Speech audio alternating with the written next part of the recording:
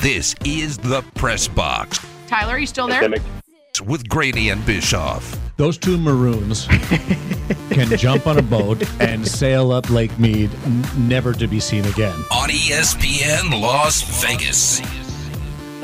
Millsy, that's when he didn't like us. That's when he would. Does he like us now? Yeah, I think he does. I think he changed his tune on us. I mean, I think he might still call us Maroons to other people, but I think when he's on our show, I think he likes us. We're very nice to Millsy.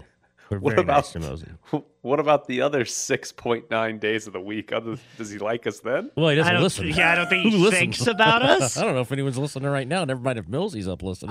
I think we have no object permanence in any of our guests' minds. Exactly. Unless they are on the air with us. Exactly. They hang up. Their radio isn't on. It will not be on, and they will not be listening to us. Jared is exactly right. Nobody listens, so they're great. That makes them great guests because they can't hear what we say when they're off the air. Listen, J.R. Starkus loves the show. He's the one. Okay. He's the one. J.R. Starkus loves the show. You guys will not bring down J.R. Starkus. No, the rest of them do not care about us. No, the J.R. rest of them don't Starkus care loves about the us. show. But J.R. Starkus does care about us. Hi, J.R. He's on some kind of weird, like, elliptical or bike right now listening. That kid's up at 3 a.m., like, working out, trying to keep up with the sun. Good luck to you on that. JR's got to realize it's over, man. You are done. The kid gets that good at something, you're done. You have no chance. I know this well. The First Bite. The Press Box First Bite today is brought to you by Space Available for Rent. Did the Raiders improve the offensive line during the NFL draft? All right, you know what the hot take is? Yeah, I'm ready. I don't grade drafts. It's a useless exercise. I didn't ask you for a grade. Because none of us know what the hell we're talking about when it comes to grades. And here's the thing, neither do the Raiders. Have no idea. They just draft people, and they hope that these guys are going to be good.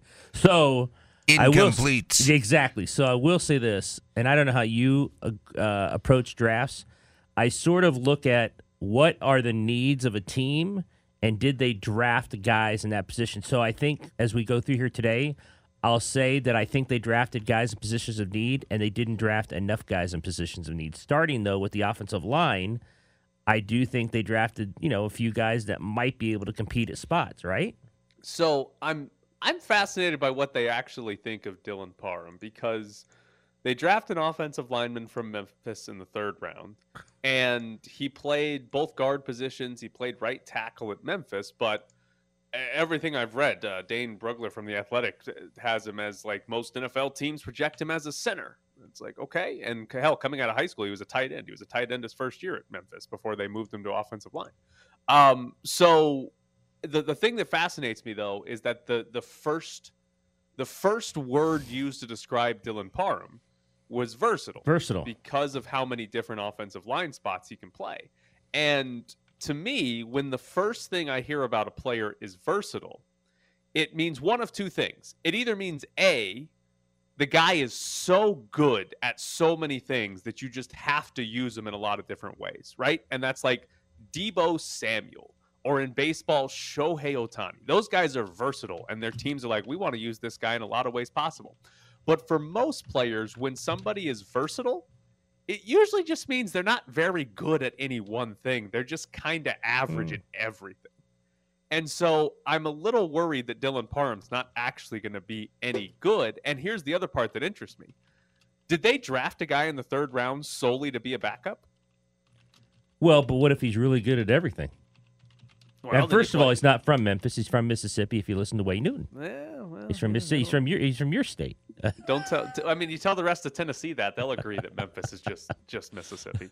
But it's just like, hey, listen, it's a 3rd round pick. It's not like a 1st round pick or anything like that. But the Raiders have a clear need on the offensive line, and it just, to me, it felt like they drafted a guy who they expect to be a backup guard and center next year, which is perfectly fine.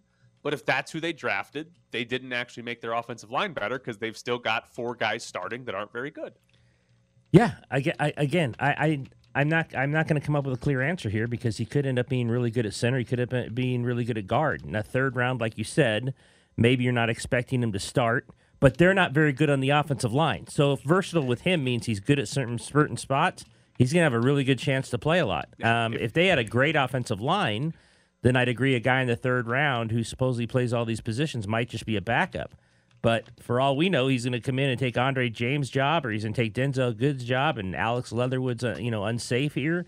I mean, we both said before the draft they've got to get better at offensive line. They took an offensive lineman, so we'll see if this guy can play. I mean, I tell you what, on this offensive line, he's going to give the opportunity, right? It's not like he's going to come in and say, well, we're so good on the offensive line, Dylan, you don't have a chance to do anything here. Yeah. If he is average at one position on the offensive line, he probably starts. Yeah. So if he's just simply average at any one of those positions, he's got a decent chance to start, because the Raiders right now, they have a good left tackle in Colton Miller. Their starting center in Andre James was fine last year. And then the other three spots are guys that were either injured or just not good at all last year. So if he's just sort of an average guard, then he'll probably start at right guard at some point during the season. One other thing the Raiders did that was confusing to me. Did they make the most confusing set of trades during the draft? Because they traded, they were at 126, and they moved up to 122 by trading 7th round picks. And then they decided, you know what, we want 126 back. So they then traded away 2 5th round picks to get back to 126 and ended up drafting 122 and 126. Yeah, so I had a sheet at the facility with all the numbers on it, and after like the second trade, I started crossing out numbers because I had no idea when they picked. I had to ask people around me, when do they pick? And people had to tell me, yeah, the pick's coming up. I'm like, okay. Because I had, at one point, I'm like, wait, they already had 126, and now I'm circling 126 again. So had no idea really where they were picking. They traded away 126, and then 4 picks later said, you know what, we want that We really back. like that 126 pick. So I don't know what they're doing. What do you think the Vikings thought of Josh McDaniels and Dave Ziegler when they traded away 126 and then like 2 minutes later called him back and said, you know what, we kind of want 126 back? They probably thought we need to deal with these guys more. We're going to get 3 picks. We'll get 3 picks out of these guys for the trading back for 126. We don't really need 126. So, all right, here's another position that the Raiders drafted. In the 4th and the 5th round of this draft, they drafted 2 defensive tackles, Neil Farrell from LSU, Matthew Butler from Tennessee. That is in addition to this offseason, the Raiders re-signed Jonathan Hankins, and they brought in 4 defensive tackles in free agency, like 4 guys that might have a legitimate chance to make the roster. In total, they now have 9 defensive tackles on the roster. Do you have a reasoning for why they drafted 2 defensive tackles on Saturday? No, and this is where I go back to, I talked about the offensive lineman. I thought, as I looked at the draft in complete when they were done, I was surprised there wasn't, corners and safeties on there. And I thought, and they took 2 running backs, although Josh, we'll get to them, and Josh McDaniels said he wants 6 or 7 in the room to start a camp. Okay, that's his prerogative. He's the coach. It's going to be running back by committee anyway. So I'm with you on that. I was interested into why there's so many defensive tackles now on the roster. I don't have an answer to have 9. Yeah. And I believe, what do we got in undrafted free agent? Any more? No, they actually stopped. They actually stopped and took some safeties and corners. They took 3 safeties. They signed 3 safeties in the UDFA class. So I don't know why there's 9 defensive tackles. Yeah. And if I'm Neil Farrell and Matthew Butler, I'm going to have to show up and play really well. Right. And to make the team.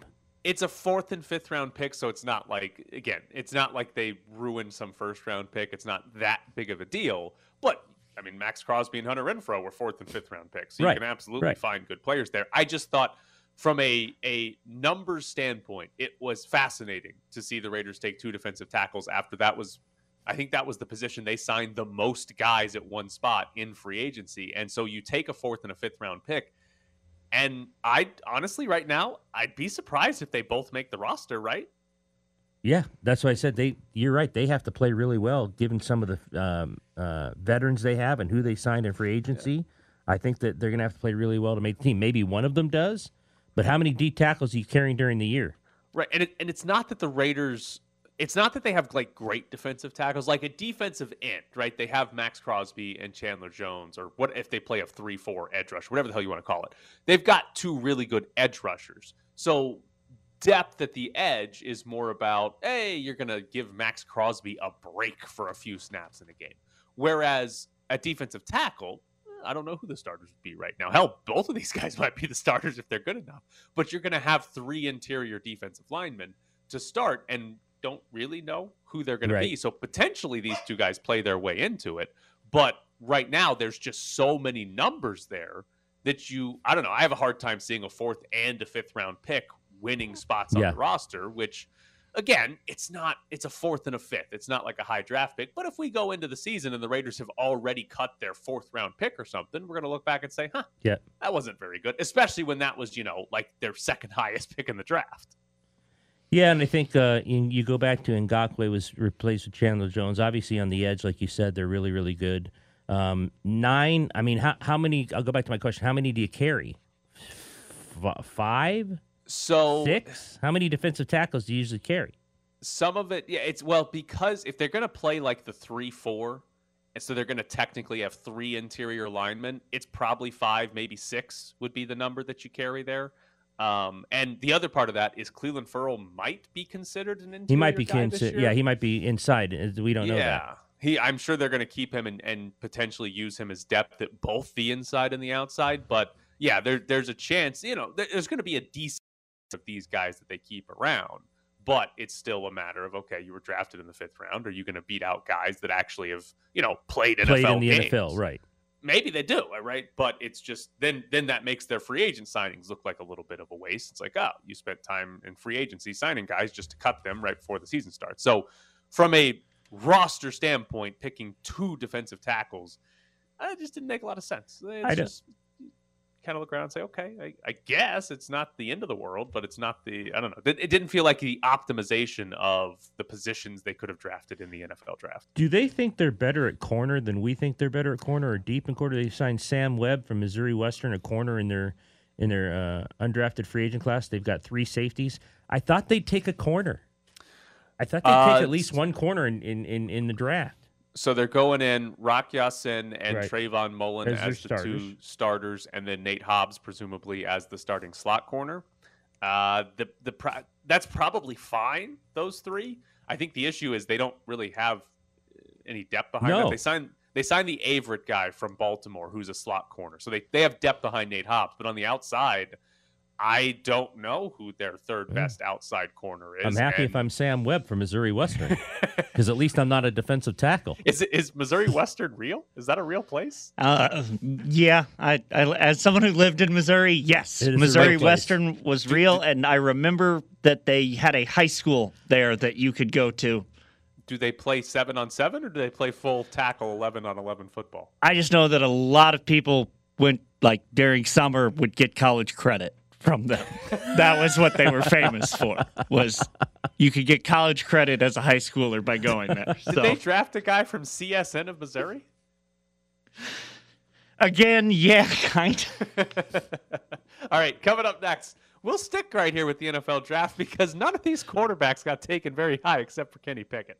It's the Press Box with Graney and Bischoff on ESPN Las Vegas. Ed, you can give out draft kids after the draft, right? You can, but I don't. You can, though. You don't have to you don't have to give out draft grades and say this guy's going to be a star. But if you're the New England Patriots and you draft a guy in the 1st round that the Rams said they thought they were going to get at 104, you can give the Patriots an F. Check. Jared, incomplete. Incomplete. We don't know. It's Belichick. The guy's going to be incomplete. Even if the guy, but even if he's an all-pro, you could have drafted him at 100 and gotten an all-pro there, and gotten another all-pro in the 1st round. That's what the Rams are saying. Maybe they don't. Maybe the Rams don't know what the hell they're doing. They won the Super Bowl by trading everybody. This is just drafting. They don't like to draft people anyway. They could be completely buffoons when it comes to drafting. They just trade away their draft picks. It's not just everybody's mock draft had the guy. Oh, see here, don't get me started on mock drafts. I sat next to a guy who you can just call him Adam Hill. You don't have to call him a guy. It wasn't Adam Hill. Someone at the facility who also did a mock draft said he did nothing but read 2 things and he got hit 6 straight guys. And he did nothing. And then you have guys who do it 24 hours a day and sit up and read everything and want to do everything, and they don't do that well. So I don't put any stock into it. I don't yes. put any stock into it. The guy None who whatsoever. did a mock draft after looking at 2 minutes of information it's and great. probably misspelled 3 guys' names. Yeah, and he is hit not like the 6 mock straight. draft you look at. I don't look The at mock drafts. draft you look at is the people who break down No. 275 players and all 275 get drafted because those guys know what they're talking about. They don't. Those are the ones they you don't. look at. Where did the mock drafts have Hunter Renfrow? Right where he got picked. We don't know that. We don't remember that. You don't remember where Hunter Renfrow was in a mock draft? No, you don't. You have no idea. He was mocked in the middle rounds. No, he was a 3rd to 5th round pick. Why Yeah, he didn't the was. mock drafts have him in the first round then? He wasn't a first round receiver. Well, he turned out to be one. Do you think teams that drafted in the first round would go back right now and say, "Yeah, I'd take Hunter Renfrow instead of that guy in the first round"? Probably not. He was like the 5th He's best like the receiver best in that draft. route runner in the NFL right now, about to get a huge deal. Max Crosby. You think someone would go back right now and Yes. say, "Let's see, Yes, that guy they went in the would. 4th round. I should have taken him in the 1st. No, they wouldn't say that. They would have said I should have taken him in the 3rd They'd round. take him in a 2nd. No, they should have taken him in the The 3rd mock round. drafts are stupid. They're dumb. I don't grade people. I don't look at mock listen, drafts. I'll tell it's you how about- good it's Dylan about Parham value. is in 3 years. That's It's when I'll about- tell you how good he is. You grade drafts the day after on value. No. If you drafted Who's a guy value? who was a 5th round pick by most teams and you drafted him in the 2nd round, Yeah. you did bad. You Even if didn't. that You guy's don't know if good. you did that. You don't know this. You Yes, don't know this. No, did. you don't. Because you could have gotten that guy in the 5th round and also Maybe you gotten another good player in the 2nd round. But you took him in the 2nd round and threw away your chance at getting another good player. Unless the team next to you afterwards takes him in the 2nd round and they end up having an All-Pro also. This is something I'll argue to the end. I don't look at mock drafts and I don't grade. I'll tell you how good the guy is in 3 years. We'll tell you how segment on the good Dylan show. Parham is in 3 years. We have a segment on the show called Graney's Grades. I think you're contractually No, obligated. I'm not to give grades. contractually. I never signed a contract to be on this show. Okay, so if somebody had taken Carson Strong in the 2nd round, you'd be telling us today that you don't know if that was a good pick or not? No, I would just say, okay, Carson Strong. Let's see how good he is. He went Carson Strong got undrafted. $350,000, the highest bonus in the UDFA class. Maybe a lot of teams screwed up. Maybe And they if the should have taken Raiders him. had drafted him in round 3, you'd be telling us you don't know if that was a good pick or not. I would absolutely tell you that. Maybe Carson Strong comes in and is the backup and he's ready to go when Derek goes down. We don't know. If they It's a had complete taken- mystery. This stuff's a And complete if they mystery. had taken Carson Strong in round 3, it would have been the worst pick of the NFL draft. You don't know that. I 100% You do not know that. because no other team in the NFL The only viewed thing- Carson Strong as a draftable player because nobody else drafted The the only guy. thing I do, like I told you, is like with the Raiders. The example with the Raiders, I was surprised they took a 2nd running back. Like I'll be surprised, like that when you look at a team, and say, "Here's your first need," but what we think is a need, offensive line, because they didn't play well last year. 2nd need, 3rd need, and then see what positions they draft at. But when they draft positions, I don't grade players, nor do I grade where they drafted them. We'll see in the future. We'll So see if Britton any one of these Brown- guys are good. so I'm you're not giving questioning Britton Bill Brown an F? Belichick. I'm not going to question Giving Bill Britton Brown an Belichick. F? All he does Probably is should. all Bill Belichick does is win rings. So I'm not going to question Bill Belichick of where he takes guys. All that guy does is He win. hasn't won a playoff game in like 3 or 4 years. He's got nothing but rings. This guy. Now we're ripping Bill Belichick like one of the greatest coaches ever. Come on. If Shove it in. Listen, he hasn't won anything in like 3 or 4 years. I question the guy. God, you would. You're the only one who questions Bill Belichick. But Hasn't been that's very not a good for, like, surprise. 3 to That's 4 not a years. surprise that you're the only one who's questioning Bill Belichick. They spent a whole season counting on Cam Newton to be good. Whose decision was that? That was a terrible decision. Who picked Tom Brady in the 6th round? Bill Belichick three Bill Belichick. decades ago. Bill Belichick. Who cares if you? Who's your football team? Who's your football team? I forget who your football team. Do you have I a don't football really team? have one. You don't My really have fantasy one. Okay. football team. Oh my well, you're fantasy. Let Well- me tell it to you this way in fantasy football terms. All right. Let's take who's a random running back. Let's take Breece Hall, who the Jets just drafted. Right. Let's say you go into your fantasy football league and you think Breece Hall is going to be the number 1 running back in fantasy football. Are you drafting him in the 1st round? If I think he is, Yeah. yeah, but it's just my opinion. Yeah. Well, you're it might wrong, be and your that'd be a opinion. Your stupid opinion. pick. Your opinion might be completely different. Right, You're- but even- I won my league. Did you? No, but even Okay, if you think then I think I know more about fantasy football. I've won my league like 2 out of 3 years. But even if you think Breece Hall is going to be the number one running back, you don't take him in the first round because Maybe he's gonna I be do. available in like the third or fourth round. Maybe or I do, whatever. because at the end of the year, I like rings and money. But you're not going to win if you do that because You haven't don't know drafted that. a good running back. You don't know who I've in round drafted. one. You don't know who I drafted last year to win my league. I don't even remember. You I just know I drafted won Jamar the thing. Chase. What I round just- did you draft Jamar Chase in? I have no idea. I just know I won. You didn't draft him in round 1 because Jamar Chase wasn't a first-round pick. We're last not going to year. agree on this. You We're got not going to good agree on value this. drafting Jamar It's Chase not going to happen. I don't grade drafts, and I don't But grade you drafts, can. and I don't have I'm opinion telling drafts. you that you can. I don't, and I You won't. can. It's perfectly Well, I can fine do to anything I grade want, drafts. actually, because I'm Yeah. an adult. But I'm not going to grade a draft, and I'm not going to rip Belichick for taking that guy where he took him just because Sean McVay wanted to have a little laugh. Sean McVay has done a great job trading Are away you going to draft say picks. Sean McVay doesn't know what he's doing? Well, Sean McVay knows what he's doing in free agency. I don't know how much he knows in the draft because all he does is trade away draft picks to get the compensatory because he likes to have big-time free agents, which, again, worked out for Sean McVay because he won a Super Bowl. I don't think Sean McVay is the GM. He's the coach. I would think Sean McVay has some say in it, I would hope. I mean, What if there Bill are head Belichick- coaches around here we don't know has say in it according to the GM, but that's a different sport. Maybe Bill Belichick should have traded his first-round pick away to get an all-pro and then drafted that Cole Strange guy in the third round instead of the first round.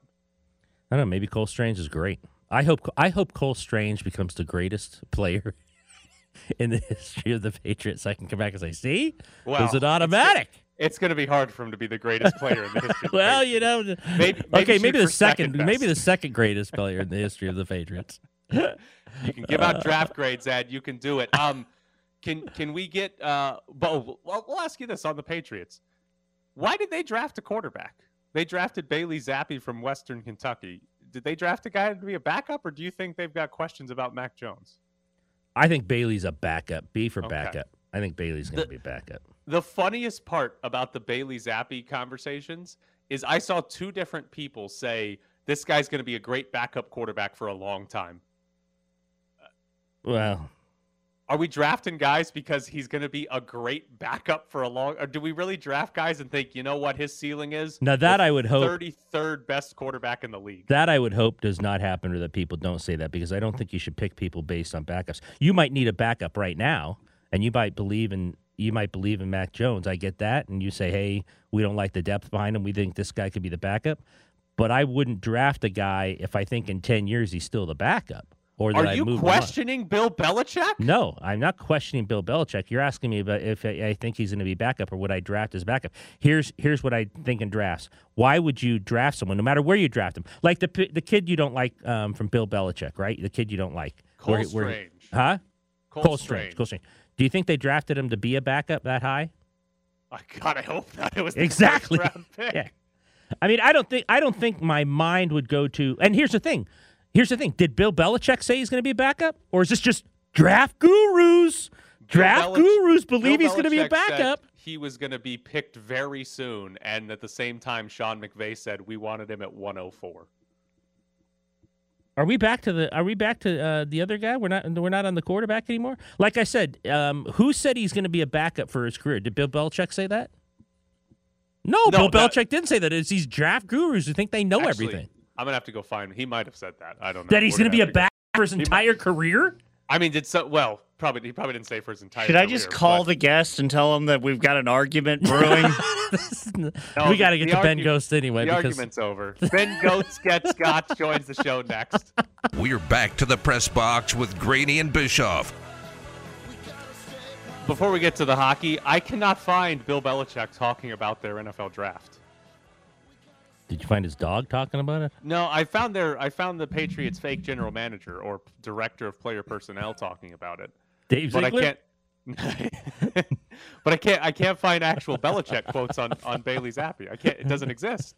So I can't. He maybe thinks he's a backup and didn't want to tell anybody. Joining us now from the Review Journal is Ben. Good morning, Ben. How Hey, Ben. are you? Morning, not too bad, guys. Not too All right. bad. Hold on. Before we get to hockey for here, God's sake. welcome back to Twitter. Thank you. It's very exciting. I'm happy to be back. I'm happy I've got some NFTs. If anyone's interested, please contact me. You know, when I was out in the void, got really into crypto. So but now it's good to be back among the regular people. Can you give us a little rundown of like the horror of how you realized or when you realized that your Twitter account had been hacked in the middle of the biggest game of the year for the Golden Knights? Yeah, so I'm, chilling in the lovely American Airlines Center press box. Jason Robertson scores to make it 2-2 in a tie game in the third period of, as you said, a critical game for the Golden Knights' playoff hopes. And I get a normal text on my phone from Twitter saying, hey, did you log in from India? Because someone's trying to log into your Twitter account from India. And so I'm half watching this game, half because I have like the two-factor authentication on my phone, trying to text these like codes to Twitter saying, please don't do this. Don't let this happen. And I think while I'm in like the process of trying to unsuccessfully multitask this, the hacker is like so fast that they turn off the two-factor authentication before I can like complete this process. Like all of a sudden then my Twitter account is delinked from my phone number. They changed my email address to something incomprehensible. So I'm out of there. And so then I'm just like half watching the game, half texting like a group of friends, basically being like, please monitor my Twitter account. Please make sure that nothing weird happens while I like report this. And I'm now have to focus on like the rest of this game. And by like the end of the third period, I'm getting like screenshots that are like, yep, well, you're really into crypto now, I guess. And so I just had to wallow in those screenshots for about 36 hours. And luckily I actually got it back faster than I thought. But rough time to be off Twitter when the Knights, had to finish out that game and then officially got eliminated the next day when I still did not have Twitter in Chicago. Benjamin, we're gonna throw you a front toss here. It's gonna be an easy one to come up. Ready? Who gets fired? Ready. Who gets fired? So based on what I kind of observed being around that team on that road trip, it certainly didn't seem like Pete DeBoer was optimistic or necessarily expecting to be back. Now we'll see if that ends up being the case. I think he is the easy fall guy if they decide to go that route. Obviously, the management team can point to injuries and say, look, if we had the injuries turned, on 50, if we're talking about like an NHL 2022 scale, like 0 to 100, like if we had the injuries, at average, we make the playoffs easily. Instead, we had them at like 90. We still believe in this roster. But if they think they still need a fall guy, it seems like Pete is the most logical choice, especially because of how he handled the goaltending down the stretch here. I think you could talk me into, and maybe they still ultimately will go this route, keep it in, because I do think overall he is a good coach. But the way he handled Robin Lehner down the stretch there remains pretty inexplicable in terms of the public messaging around Lehner versus what ultimately happened with him needing season-ending shoulder surgery right before the last road trip of the regular season. It's a struggle for me to see those two coexisting next year, and based on the fact that Robin Lehner has 3 years left on his contract at a $5 million average annual value, I think it'll be real tough for the Knights to move on from him if they even wanted to. I think you're likely looking at a coaching change, but who knows? I could be wrong. This team has seemingly surprised me at almost every turn with some of its decision-making, for good and for ill. So I'm curious when and if we actually get some kind of news coming down about what changes are coming. On the Lehner and goaltending decisions, do we believe that was fully Pete DeBoer, or do we think there was more to it from the front office that sort of dictated what DeBoer and Lehner did at the end of the season? Oh, I'm absolutely sure that there was involvement, with the front office. Obviously, there's the fact that Robin Lehner backed up against the San Jose Sharks in the final home game of the regular season, and certainly in warmups did not appear to be a guy that was, locked in, all in, like ready to jump off to help this team. I think that was almost certainly what you can point to as a front office decision. But I think just the messaging for me is what probably is going to make it really tough for those two to work together again. Just the fact that obviously Pete comes out after pulling him from that Washington Capitals game saying, hey, he's healthy, he's fresh, And then a couple days later, when kind of pushed on that, when Leonard's not at practice, saying like, look, like he's not 100%, but nobody's 100% this time of year. As far as I'm concerned, like he's physically ready to play, and basically implying if he's physically ready to play, I am going to judge him on that basis. And then obviously a couple days later, Robin Lehner has shoulder surgery, so he was not quite, healthy and fresh and like 100% physically ready to play. And then when Pete asked about that, he's basically like, I'm just going to refer to the statement, and I'm just concerned about the guys that were here tonight, and didn't even kind of offer a courtesy like, look, Leonard battled through some stuff. We're hoping he gets the, treatment he needs and comes back ready to go next season. It was more just, nope, not even focused on that, focus on the guys here. So there just doesn't seem to be, a lot of back and forth there, give and take, a lot of kind of warm regards being sent out by Pete DeBoer in regards to Robin Lehner. So I do think that part is on him specifically, but I do think obviously in terms of the usage and how all of this was handled, obviously you have to lay a lot of that at the front office's feet as well. It's funny because everyone always assumed with the Fleury situation that Lehner was Pete's guy, and it will probably be hard to move him. But if in fact they could do that, have you seen enough evidence from Logan Thompson that he could be a full-time goalie, or is there still not a lot of evidence there?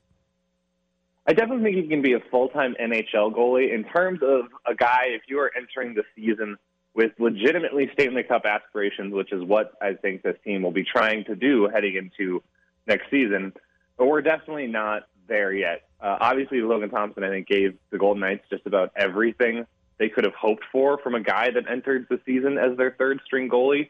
But he's still a guy with 18 NHL appearances under his belt. He hasn't kind of made the full, turn around the league yet. He's seen some teams twice, but obviously, this summer, if he comes back and is kind of either part-time starter, full-time backup with the Knights, other teams are now going to have a book on him that they didn't have before, and that's going to make it more difficult for him. We even kind of saw that in St. Louis, where Jordan Binnington goes on that insane, crazy run as a rookie, wins the Stanley Cup with the St. Louis Blues, ends up getting a nice contract for himself, but he has not been nearly the same guy since that kind of incredible run to the Stanley Cup, because eventually, obviously, the book kind of comes out on guys and the league adjusts to you, and you have to see whether you either can adjust back or whether you're not going to be able to. So I think Logan Thompson definitely has a place in the NHL, and for a guy that was undrafted, had to go to Canadian college to kind of further his career, that's an incredible accomplishment for him. But if you're the Knights, I don't think you can enter next season with him as like your 1 or your 1A. Even if you decide to move on from Robin Lehner, I think you need to find another strong option in net if you're going to, consider yourself and actually talk about yourself like you're going to be one of the, kind of top, 8 or so teams fighting for the Stanley Cup in 2023. Ben, before we let you go, I want to give you a new nickname. Can we now just start calling you Ben FT?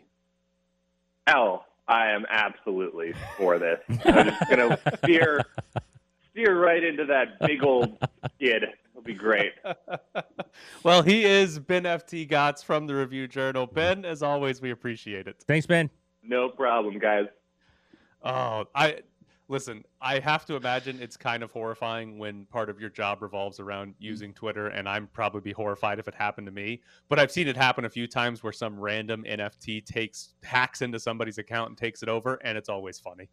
I mean, I was just glad to learn that it was an NFT and not...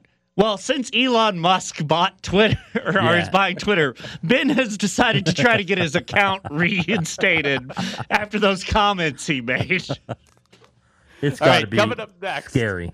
Yeah, it is, especially when you're in the middle of covering a game, because your attention is divided, and all of a sudden your Twitter account's tweeting out pictures of weird NFTs called imaginary friends or something like that.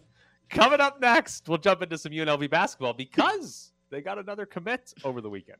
Live from the Findlay Toyota ESPN Las Vegas studios, this is the Press Box with Graney and Bischoff.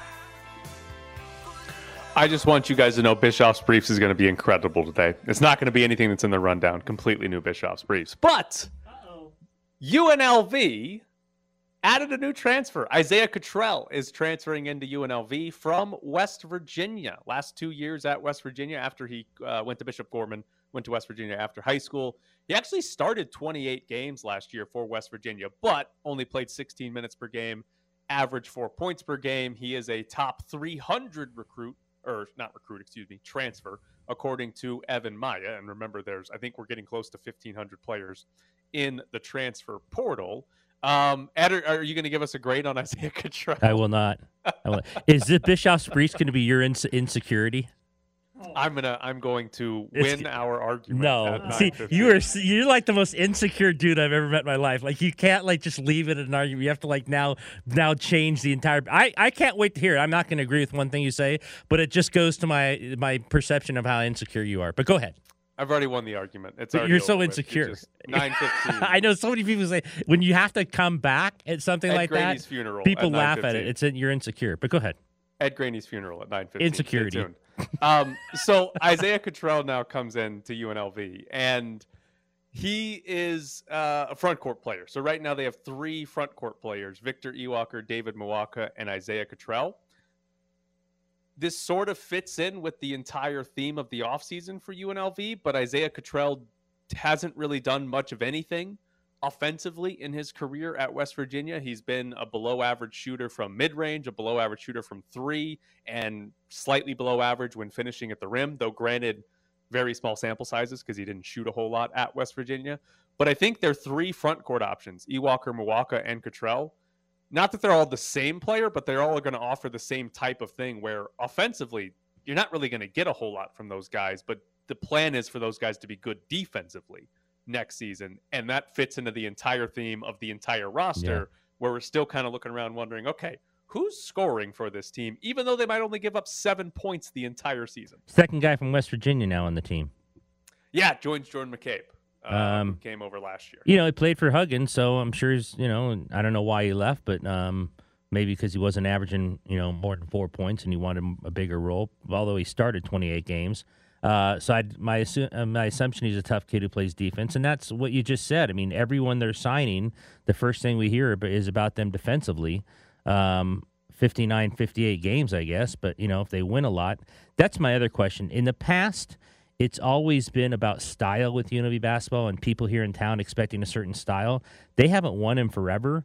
So my interest would be, if they are going to have a lot of 64-60s or 64-58, which is fine, but they're winning a ton of them, how do you think the fans will react? Because they haven't been in the NCAA tournament since 2013. So what if he changes the entire look of his team, and it appears he's trying to do that, and they're just kind of this really gritty, defensive-minded team? Do you think that will play well with the fan base here? Now, I think winning should. I don't care how the guy wins. They haven't won in forever. Just win. Just go to the NCAA tournament. But it's just some kind of weird fan thing here where they want them to play a certain way. UNLV, if they won every game 2-0, the fans would come back faster than if they went 18-15 but played the most exciting 130 to 125. I hope they would. Basketball. And I don't think style of play matters at all for UNLV right now. It's solely about, can this team get even close to the NCAA tournament. Not even in it at this point. Just get close to the NCAA tournament. Have when we get to the final 5 games of the year, have a path to winning the Mountain West title, right? Be like, well, if you go 5-0 and Colorado State goes 3-2, UNLV wins the title. Have a path with 5 games left for you to win. I hope you're right. I hope you're right, because I just think that they just need to win and go to the NCAA tournament. How they do that, who cares? I just remember in the past, and maybe it was a long time ago, that was the whole theme around here. When UCLA was playing the way it does or did, it's like, oh, we don't want to play like that. Well, UCLA went to 3 out of 4 Final Fours under Ben Howland. It's like, yeah, you wouldn't take that. So however he plays, I think you're right, because they've lost for so long that if they start winning, I think people come back and really don't care how. Just quickly looking back here, none of Lon Kruger's teams were in the top 100 in tempo. And they loved Lon Kruger. 223, 156, 110.